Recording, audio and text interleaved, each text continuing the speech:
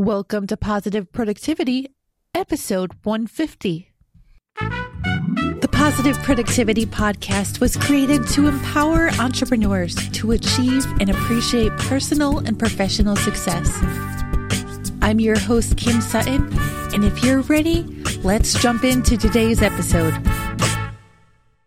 Welcome back to another episode of Positive Productivity. I am so happy you're here, and today I'm thrilled to introduce Kristen Maxwell. Kristen is a life coach and anxiety coach and the owner of Living All In Now. Kristen, I am so happy you are here. Welcome. Thank you. I am thrilled to be here too. Kristen, can you give a little bit about your background or tell a little bit about your background to the audience? Yes, I am happy to do that. I have had a little bit of a circuitous path. I started out actually as my career life as an attorney. A litigation attorney. And I did that for 10 years. And when I had my second daughter, realized that I was not very good at balancing the pressure of work with being at home and decided to stay home. And I did that for many years. And I now have 3 daughters who are teenagers. But when it came time to go back to work, I thought about going back to law, and my insides I froze.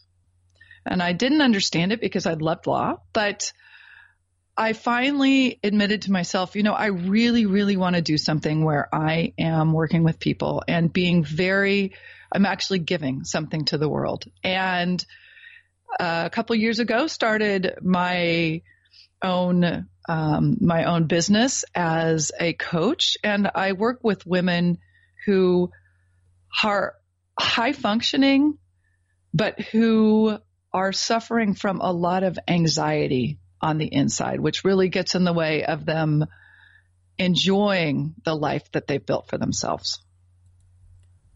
Are most of your clients entrepreneurs? Or is it a mix? It is a mix. I have clients, some who are entrepreneurs, some are businesswomen, some are stay-at-home moms.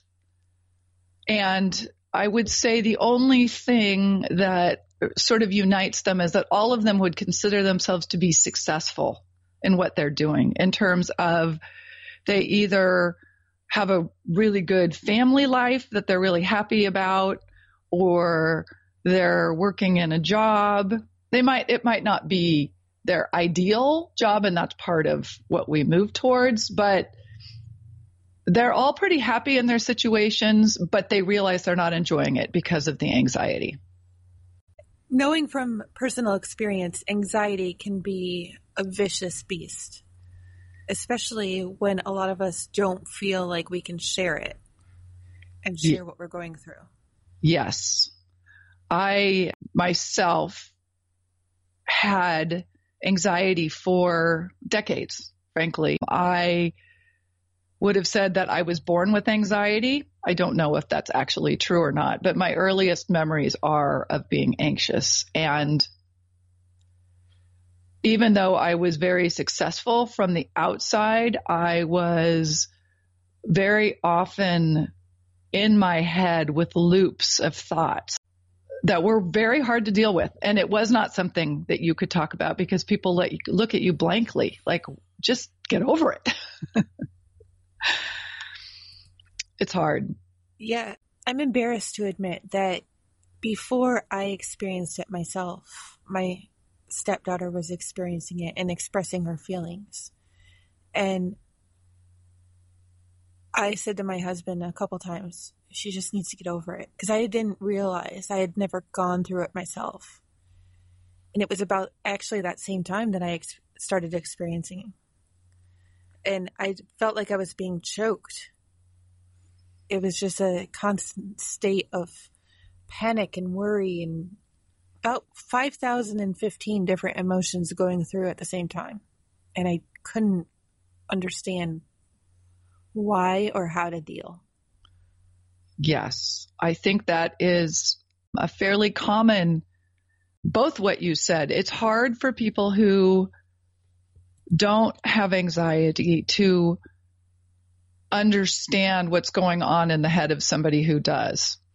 And when you have anxiety, I mean, one of the things that I kept saying to myself is, this doesn't make sense. We know why my anxiety was in the form of, I worried about death. I worried about either me dying or one of my family members dying, or I worried about earthquakes, or I worried about meteors hitting the earth. I am not kidding.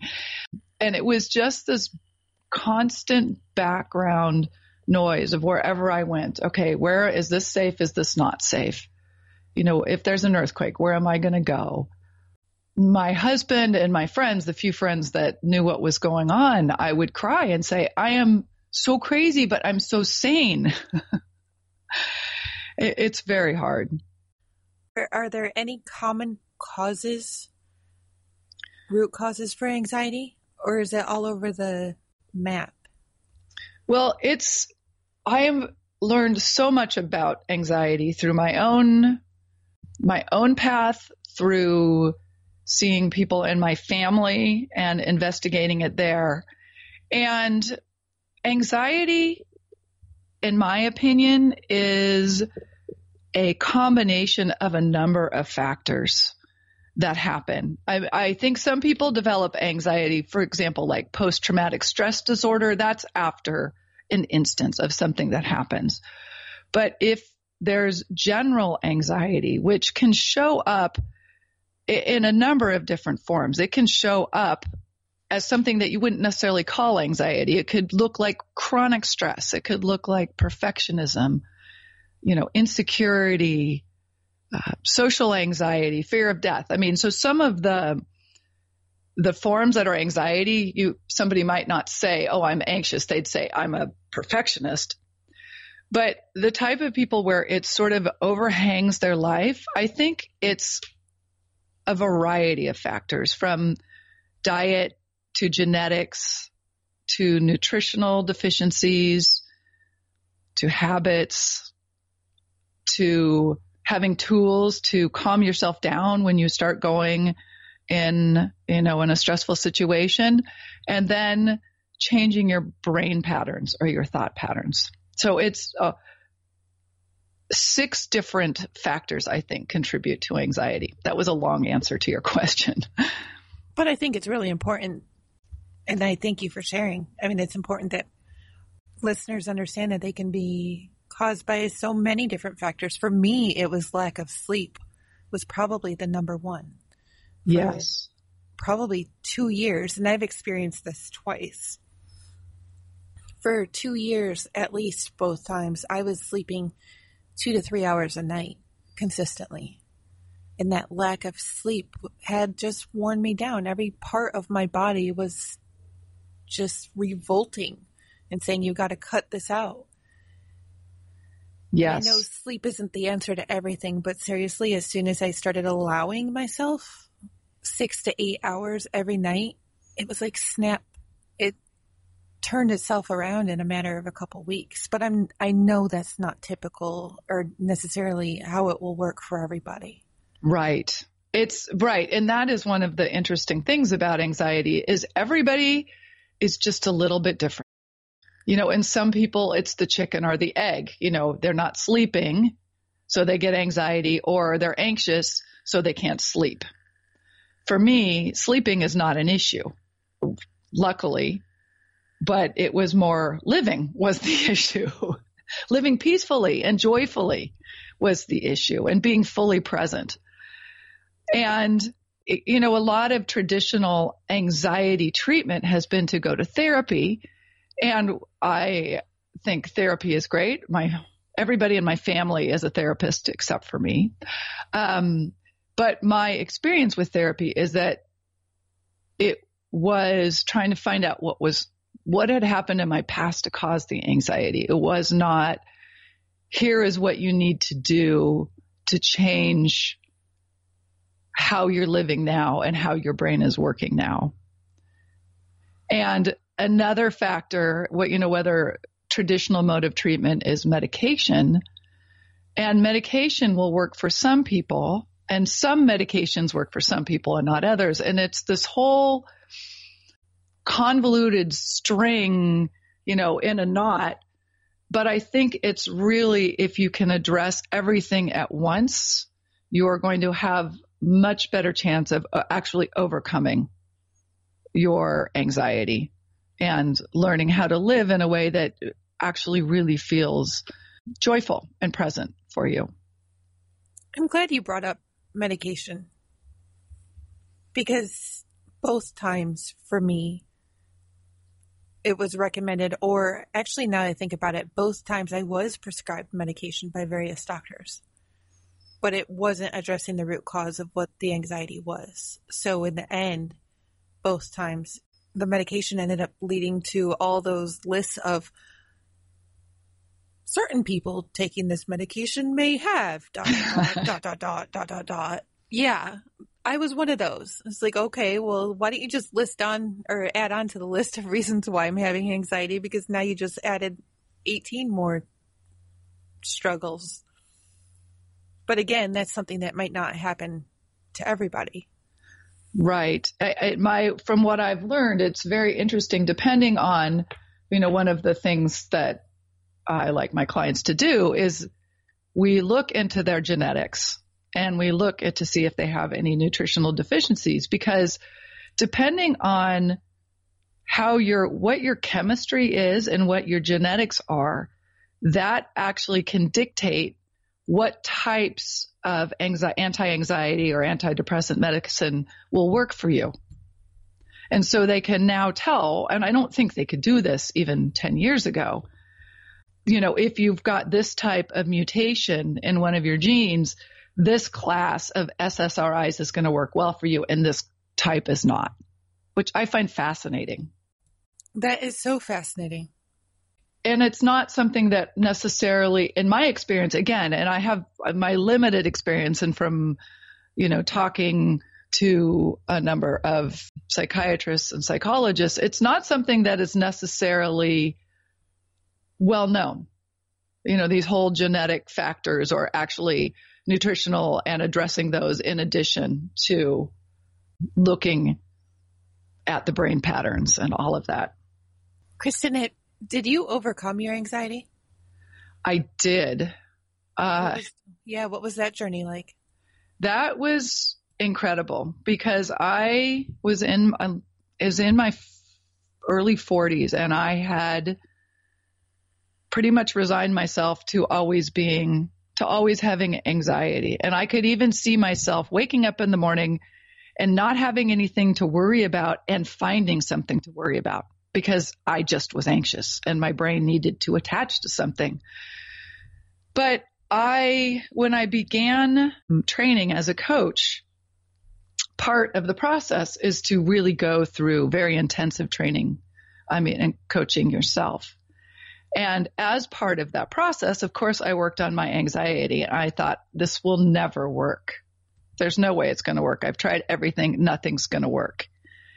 And ultimately, it did. It was a process primarily through the coaching of learning how to change. The way I explain it is like the neurological connections on our brain are like pathways. And I had worn such deep ruts into my anxious pathways that no matter what happened, I went down those what if types of paths. And it was a matter of learning.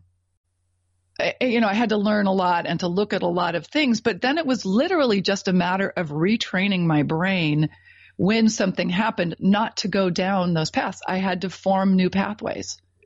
And it went from where I used to think literally, and this sounds crazy, I used to think about people dying in my family or worrying or, 30 times a day easily. And now I probably have that type of thought maybe twice a week, and I know what to do with it, and I catch it and I put it away really fast.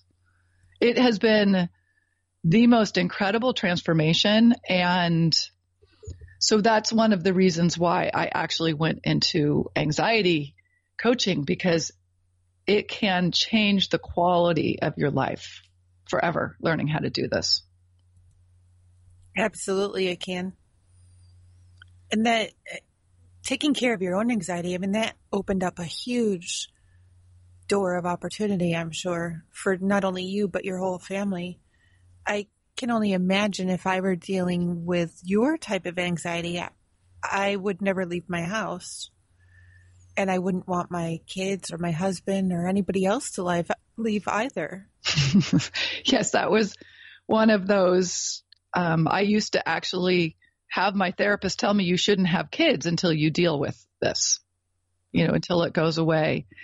And one of the best things about this is I am able with my daughters to model what it's like to be anxious about something and to talk it through. So I do a lot of out loud talking. I'm feeling really anxious and very sad about what happened. And this is what I'm doing to handle it. And these are the steps that I go through, and I'm getting stuck on this, and I talk it through, and they go, "Oh, Mom, be quiet, stop doing your life coaching stuff." But then they do it themselves too. And so, I love that. Yeah. So they're learning how to handle, they're learning real tools for how to handle the stressors that come up in life. Real ones, not the imaginary ones, which I was focused on. My sons have seen very different personalities and trains of thought from me and their dad. And we're divorced now, so clearly when they're in my house, and especially with my husband now, we think an entirely different way, but I can't say how he and his wife think. But from what I can see, they're very much, I don't want to say realists, Kristen. Yes or no, like logical, like what's going on right now. But right. I guess what I'm trying to say is I'm very positive and optimistic, and the world is open for any opportunity that we have. So they will get, especially my older one who will be 15 soon, he'll get anxious about things. And then he'll also worry about things that happened in the past, especially with friends. I mean, when you've got high schoolers and you have 3 teenagers, they can dwell. Yes. But I've had to remind them, it's happened already. Whatever's happened has happened. So you can either learn and use what you learned and move on, or you can continue focusing on it. But it's not going to help. So make today and tomorrow better. How do you handle it with your daughters? Well, I have, because that is hard. It's normal and human to dwell, and it's especially for hormonal teenagers who are, especially where social situations are so important and they have no perspective on how that they're going to survive and still are a good person. And I have learned, and I try to talk them through a process where they're really actually paying attention to what they're feeling in their body when they're worried or sad or anxious, and trying to get out of their head, with the thoughts that are going in circles and taking them nowhere productive, and teaching them it's really a form of mindfulness. But it's where instead of pushing away those scary, ugly thoughts, it's acknowledging, I feel really, sad or angry at myself that I act that way, and just going in there and sitting with it. And the funny thing is, and I've heard somebody say it, that fear is the only thing that gets smaller as you go towards it. There's something magical about acknowledging our feelings without thought that helps your body, your nervous system, and your brain to process them and let go. Do you have a journal? Yes. Do you journal? I do journal.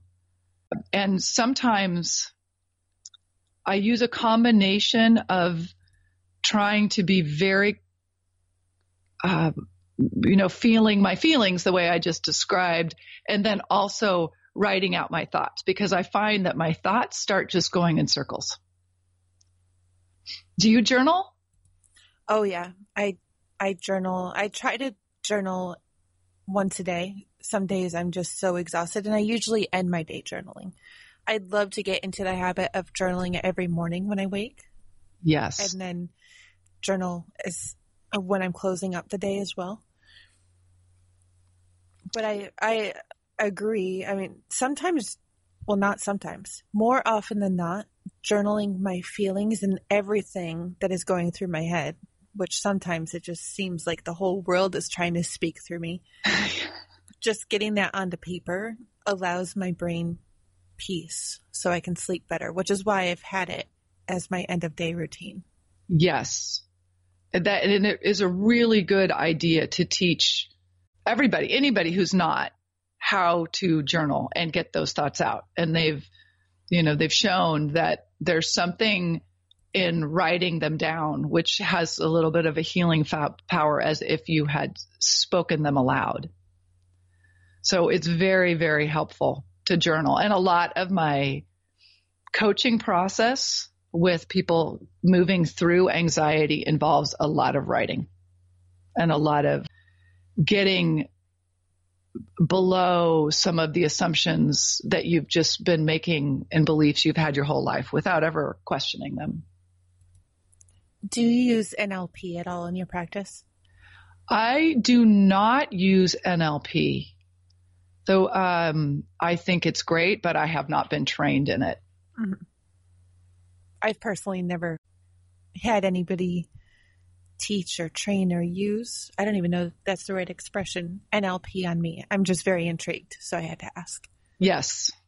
I think with a lot of these sorts of modalities of healing, there are modalities that work really well for different people. And, if you've got something that's bothering you, that's not working well for your life, my philosophy is try anything, do anything, and you never know what's going to work or not. Are there any base practices that you try to establish with your clients when you start working on them? Or does it really, and I know we've discussed this already, does it truly vary from every client to the next? I guess what I'm trying to ask, are there any similar or same daily practices from one client to the next? With my experience, what each person with anxiety is open to doing varies at the beginning, because some people already meditate and some people already exercise. And a big part of handling anxiety and keeping your body, in this more calm state is to incorporate habits into your body, into your daily life, like exercise or meditation or yoga or walking. So I will ask everybody to incorporate some sort of peaceful habit into their life.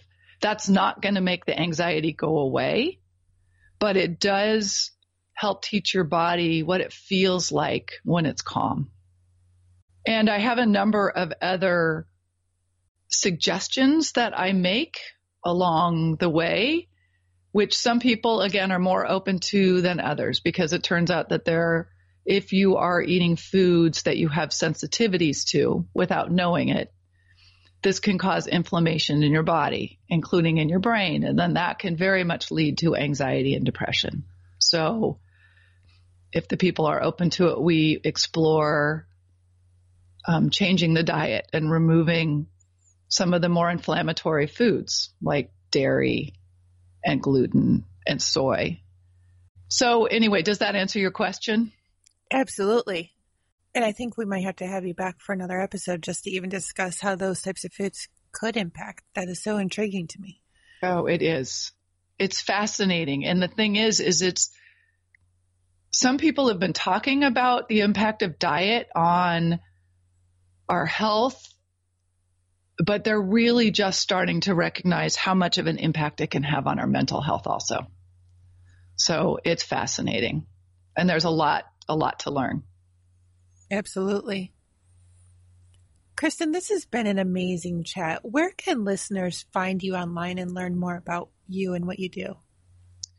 Well, if they would like to have a list of the multiple factors that go into causing and aggravating anxiety, I have a list of those factors that all need to be addressed to overcome it. And they can go to livingallinnow.com/positive. And that will give them the what I call is the mind freedom formula for anxiety. Mind freedom formula for anxiety. I love that. Listeners, before Kristen shares more about where we can find her online, just so you know, all of the links and resources that she's mentioned, plus the show notes and the full transcription, can be found on my website at thekimsutton.com/pp150. Kristen, where else can the listeners find you online? I have a website, livingallinnow.com, where there are more resources you can look to for starting the process of overcoming anxiety. And you can also find me in a Facebook group, Living All In. And if you join the group, I post links to articles that I've come across that I find very helpful in creating and living your best life without anxiety. Kristen, thank you so much again for joining us today. I know I found it really helpful, and I'm sure listeners will as well. Do you have any parting words of inspiration or hope that you'd like to offer to listeners? I do. If you are struggling with anxiety, even if it comes and it goes, if it's something that is a pattern that you've lived with, and even if you've tried a number of things, it really is possible to overcome that anxiety and learn how to live without it so that you can really fully step into the person you were meant to be and enjoy your family, enjoy your career, and just enjoy life.